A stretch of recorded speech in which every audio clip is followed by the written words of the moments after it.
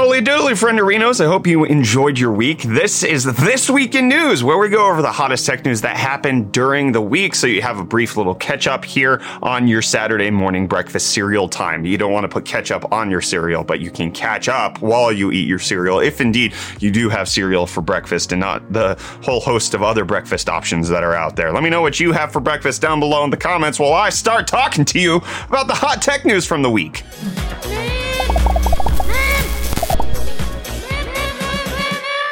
In case you want to mine with a PlayStation, it turns out that ASRock is selling these crypto miners that mine Ethereum for only $14,800, but it turns out that the actual processors that are in this might be the PS5 Oberon processors, which appears to be that AMD was just like, hey, these are defunct PS5s.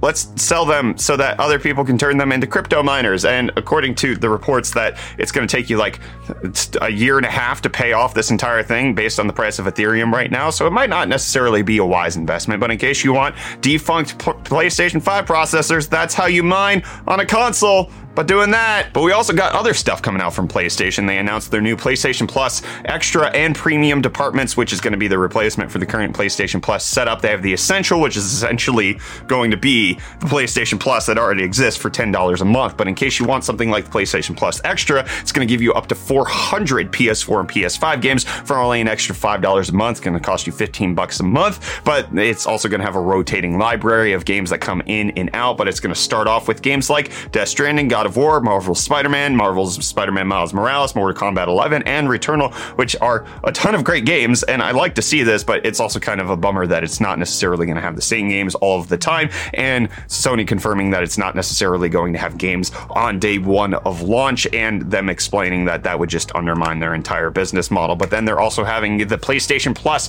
Premium, where they also add in PlayStation Now aspects where you can stream games over the internet, including PlayStation 3 games, and in case you want to play PlayStation 1, PlayStation 2, and PSP games, you could do that as well, either by streaming or downloading, depending on the game, and that this is how you're going to get backwards compatibility, because Sony didn't want to include that at the very beginning, because they're buttholes who wants to charge you monthly for it. At least that's my perspective on it. And my perspective on the GPU market is that it appears to be widening, because we got new reports of GPUs coming out of China this week. The China's More Threads MTT S60 GPU popped up this week. It's something that's been in development for a while by previous NVIDIA engineers, and it has insane features such as supporting OpenCL and GL, as well as DirectX, Vulkan, and most intriguingly, CUDA, which is something that normally you don't find outside of NVIDIA GPUs. So that's a good competitor. They showed it off playing League of Legends, which doesn't give us any indication on its actual performance, but it does indeed, at least according to this,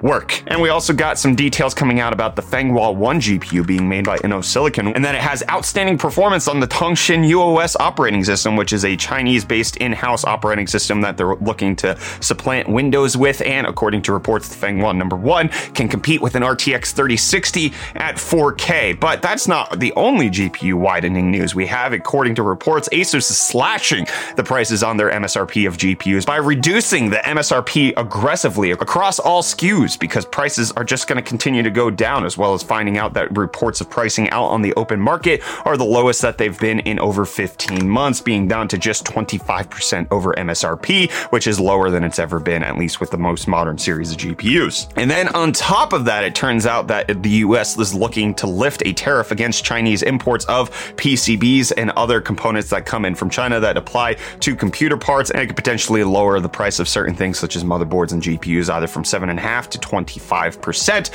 which is a good decrease. And in case you want to decrease your anxiety, if you get a text message from yourself, it's not really from you. Just answering that right now, because Verizon has a bug. It's if you got a text by yourself and you're on Verizon, just know that somebody's trying to scam you. Don't do it. Verizon's looking into it. They're looking into the bad actors, and they're going to be working with law enforcement to fix all of that. And NVIDIA is going to fix your sagging frame rates, as well as increase the sag in your PC with the RTX 3090 Ti launching this week, coming in at a cool price point of $1999. I actually found that there are some available available for about that price over on Newegg right now, which is not terrible. You've got these big, massive whopper of a GPU, the 3090 Ti Kingpin, coming in with two 16-pin power connectors, which can draw up to 1200 watts depending on what's going on, as well as the Galax Hall of Fame OC Lab Edition, although the theoretical 1200 watt max is actually only 516 watts in practicality. But these are beefy GPUs, 3.5 to 4 slots depending on which edition you get. The Kingpin's only 2 slots, but that's because it has water cooling. So EVGA is actually rolling out an E-leash